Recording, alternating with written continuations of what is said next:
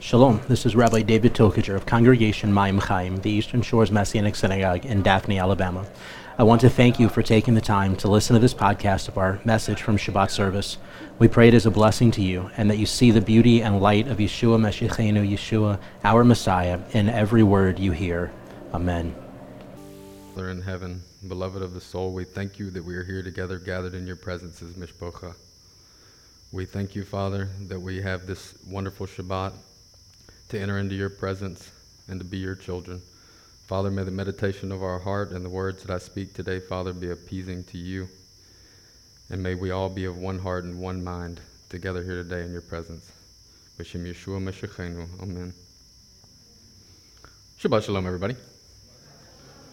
All right, so this week we are in Parasha Terumah, which is from Sefer Shemot, the book of Exodus, chapter 25, verse 1 through 27:19.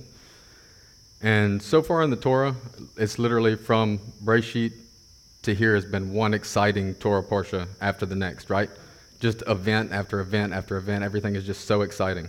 We've seen the creation of man, the fall of Adam, Cain and Abel. I had to make a little list. It's, Noah and the flood, the Tower of Babel. We saw Abraham's calls, Sodom and Gomorrah, the binding of Isaac. We had Yaakov's adventures, Joseph's sufferings in his kingship, Israel's descent into Mitzrayim, Israel's slavery into Mitzrayim. Then Moshe enters the picture. We had the plagues. And then we had Moshe delivers Israel by the hand of HaShem. We had the Mount Sinai experience. And now at the end of last week's Torah portion, we have Israel looking up, seeing Adonai on the mountain, and it looks like a consuming fire, right? And Moses is about to go into the mountain for 40 days and 40 nights, and it's like culminating to something incredibly exciting is about to happen, And then all of a sudden it's like cubits, types of wood, dimensions, right? But the last 5 parshiot of Sefer Shemot, or the book of Exodus, are pretty much devoted to aspects of building the Mishkan. Parasha Terumah, Tetzaveh, Kitisav, Vayakel, and Pikudei.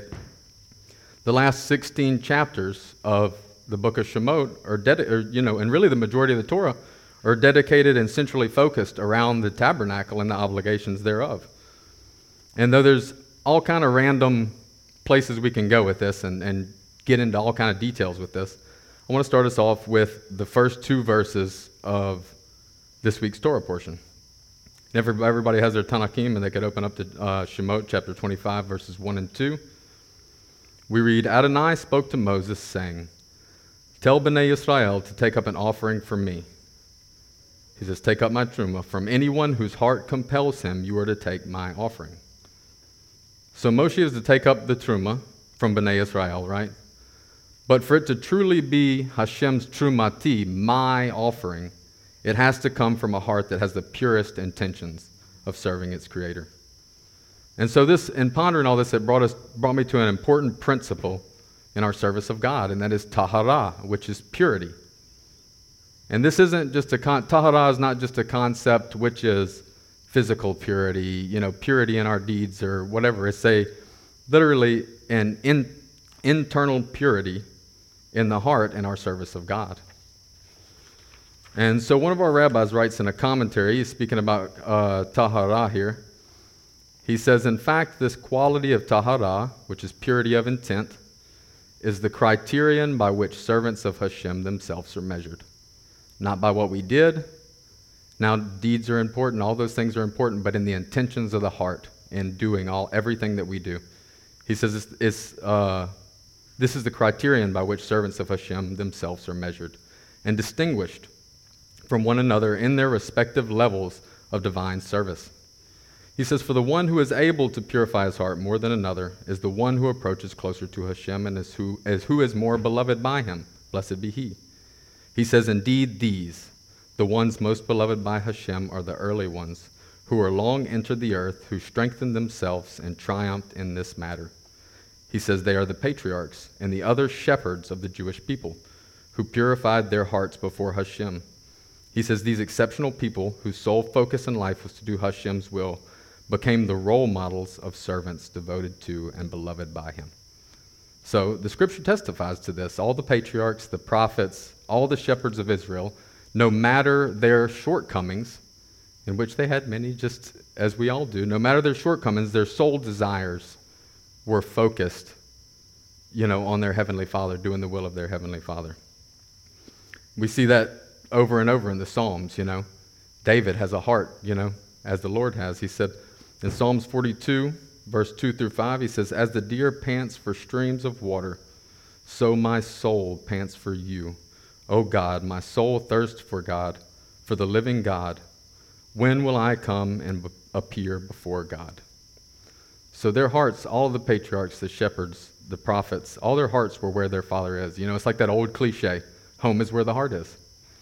Yeshua says in Matthew chapter 6, verse 21, he says, "For where your treasure is, there will your heart be also."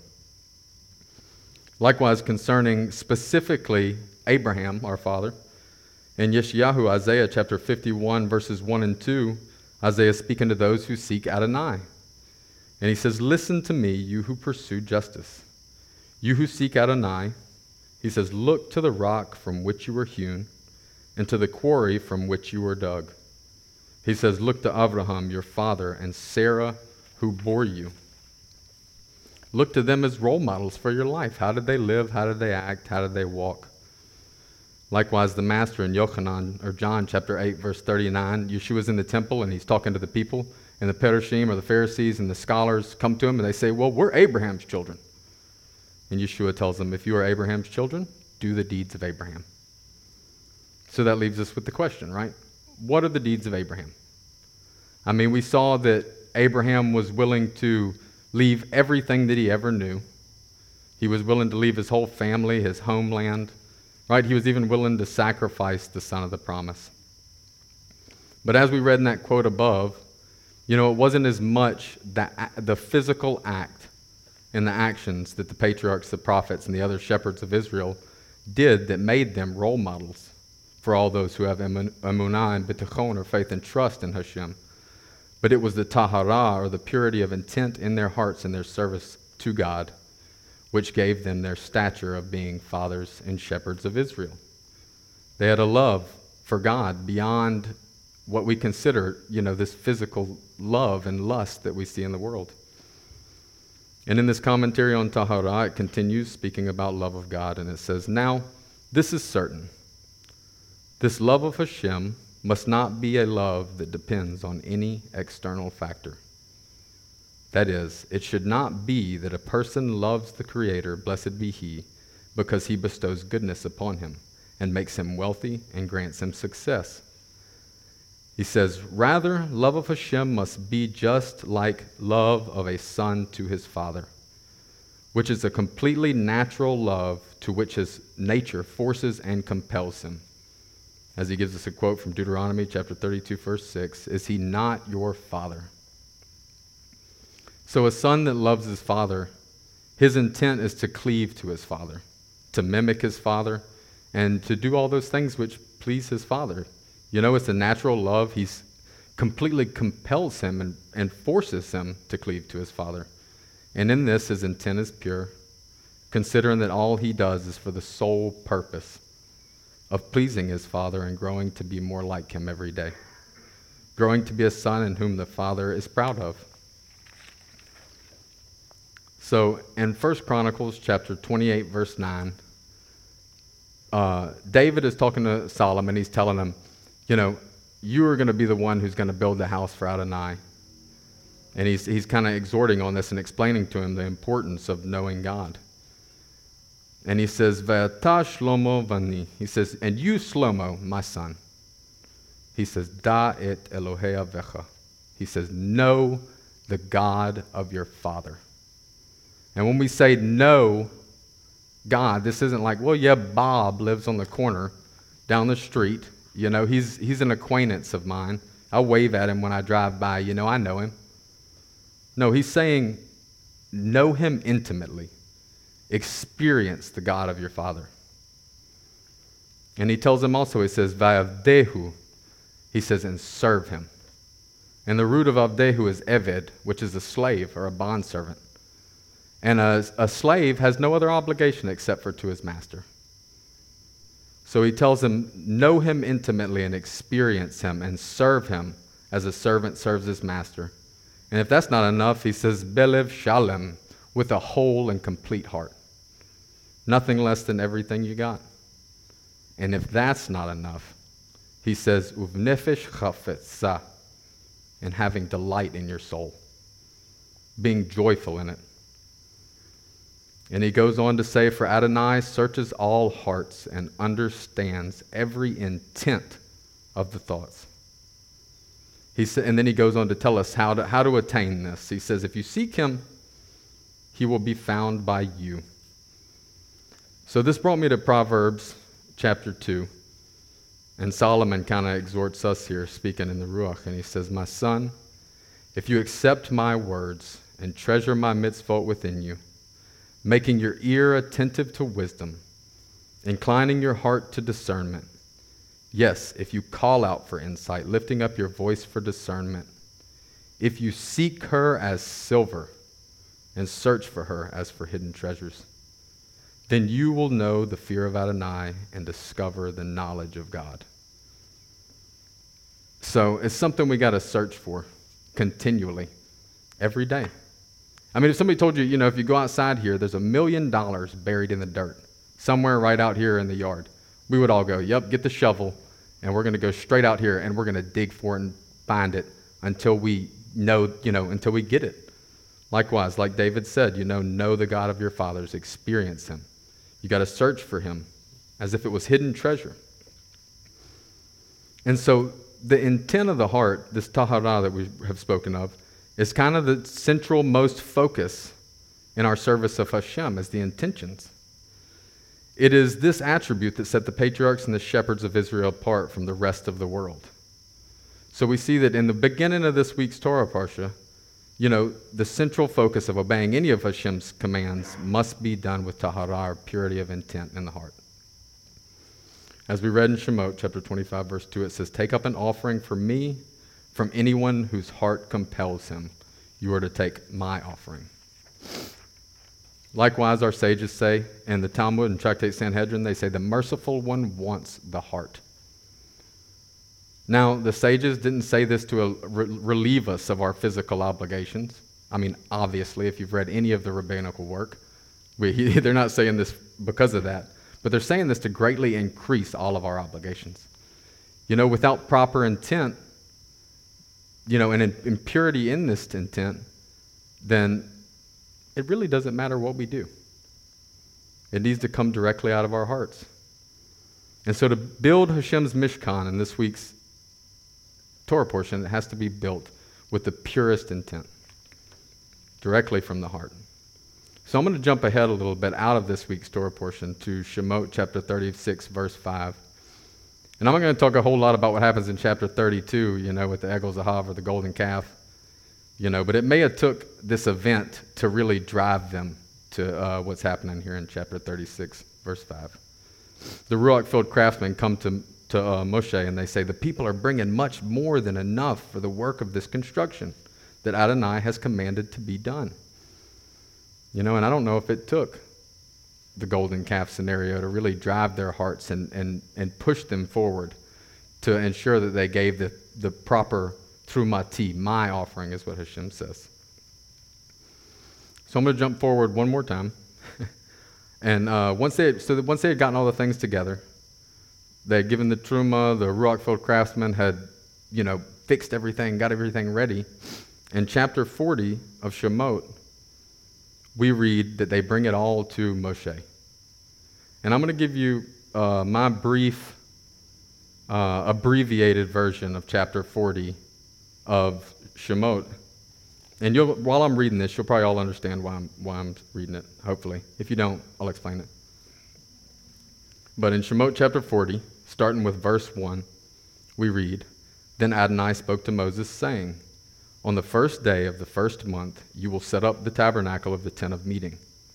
You are to put the ark of the testimony there.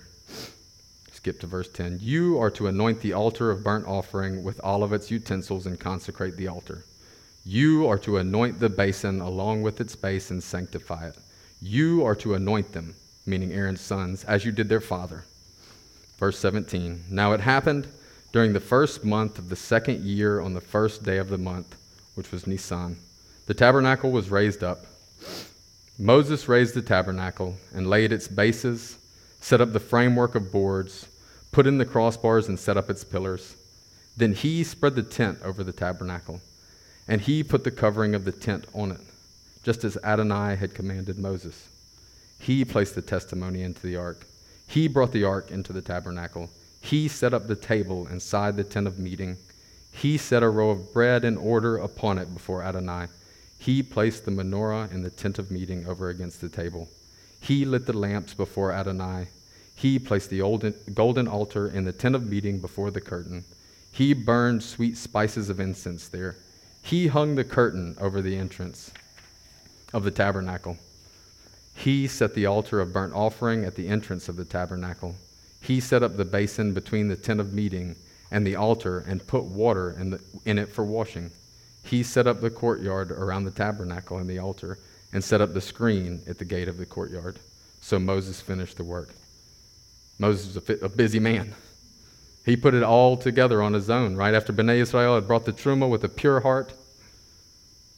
You know, in the Ruach-filled craftsmen, they cut, molded, finished, sewed, and put everything together.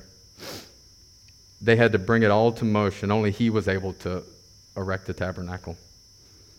Right? The Terumah, Hashem's offering, was brought with tahara, with the purest intent of the heart. But only the shepherd of Israel was able to raise up the Mishkan. Likewise, in 1 Peter chapter 2, verse 5, Peter says that we are all living stones, being built into a spiritual house. Right? So Bnei Israel, they brought the Terumah, they brought the offering with tahara, with purity of intent in the heart, and the craftsmen who were filled with the Ruach HaKodesh, they fashioned all of the pieces. But only Moshe, as we read in chapter 40, was able to erect Hashem's Mishkan and finish the process of building Hashem's house. Likewise, we as living stones, offering ourselves with the utmost tahara and with the sacrifices and prayers offered by the Ruach HaKodesh, are unable to build Hashem's house. Only Yeshua HaMashiach is able to erect the temple of God with all the pieces we bring to him. So I'm going to ask a question, and I know everybody's going to be like, duh. But in the Olam Hazeh, or in this world, we don't have the Mishkan. We don't have the temple, right? We don't have a physical sanctuary. So where is God's dwelling place? We all say, oh, yeah, duh, it's, you know. But anyway, so the reason why I focused on, these three things, the tahara, the purity of intent, love for Hashem as a father, as a son loves his father, and the shepherd of Israel being the only person who can erect the Mishkan, is because in this week's Parsha, we see a clue to the true Mishkan of Hashem here in the Olam Hazeh, or in this world. So there was a 15th and 16th century Italian rabbi named Rabbi Avadia Saforno, and he would teach based upon Shemot chapter 20, verse 24, where it states, "In every place where I cause my name to be mentioned, I will come to you." He would teach according to this verse that had Israel not sinned with the golden calf, they would not have had any need for a physical Mishkan. I mean, like we read in Isaiah 66:1, "Heaven is my throne and earth is my footstool. Where then is the house you would build for me?" But I mentioned that in this week's Torah portion, we get the clue as to where Hashem really wishes to dwell. So in Shemot 25, verse 8, we read, "Vayasu li mikdash v'shochanti betocham." In our English translations, they're all very similar. "Have them make a sanctuary for me so that I may dwell among them." But our sages say that this does not necessarily speak of the Shekhinah dwelling within the Mishkan, because it's plural, and it would read bitocho, meaning within it. But instead it reads bitocham, which more literally means within them. So Hashem wishes for his Shekhinah, his divine presence, his Ruach HaKodesh, to dwell within each and every one of us. As Rav Shaul says, our bodies are a temple of the Ruach HaKodesh. And this can only happen when we love Hashem as a son or a daughter loves their father. Serve him with tahara, with purity in our intentions, and through our faith and trust in Mashiach, the shepherd of Israel. Because after all, our belief in the shepherd of Israel is indicative on our belief in Hashem. As we read in Parsha Beshalach in Shemot chapter 14, verse 31, it reads, "Then the people feared Adonai, and they believed in Adonai and in his servant Moses." And the Torah tells us this for a very important reason. To truly have emunah and bitachon, or faith and trust in HaShem, we must also have faith and trust in his shepherd. May Mashiach come soon in our days. Amen. Avinu Shabbat Father, we thank you. Father, we ask that you make the intentions of our heart, Father, pure, and that you lead us and guide us every single day, Father, and that we become more like you, Father, and that you just put us in the furnace and cleanse us, Father, so that we can be your children and you be our God. B'Shem Yeshua Meshachenu. Amen.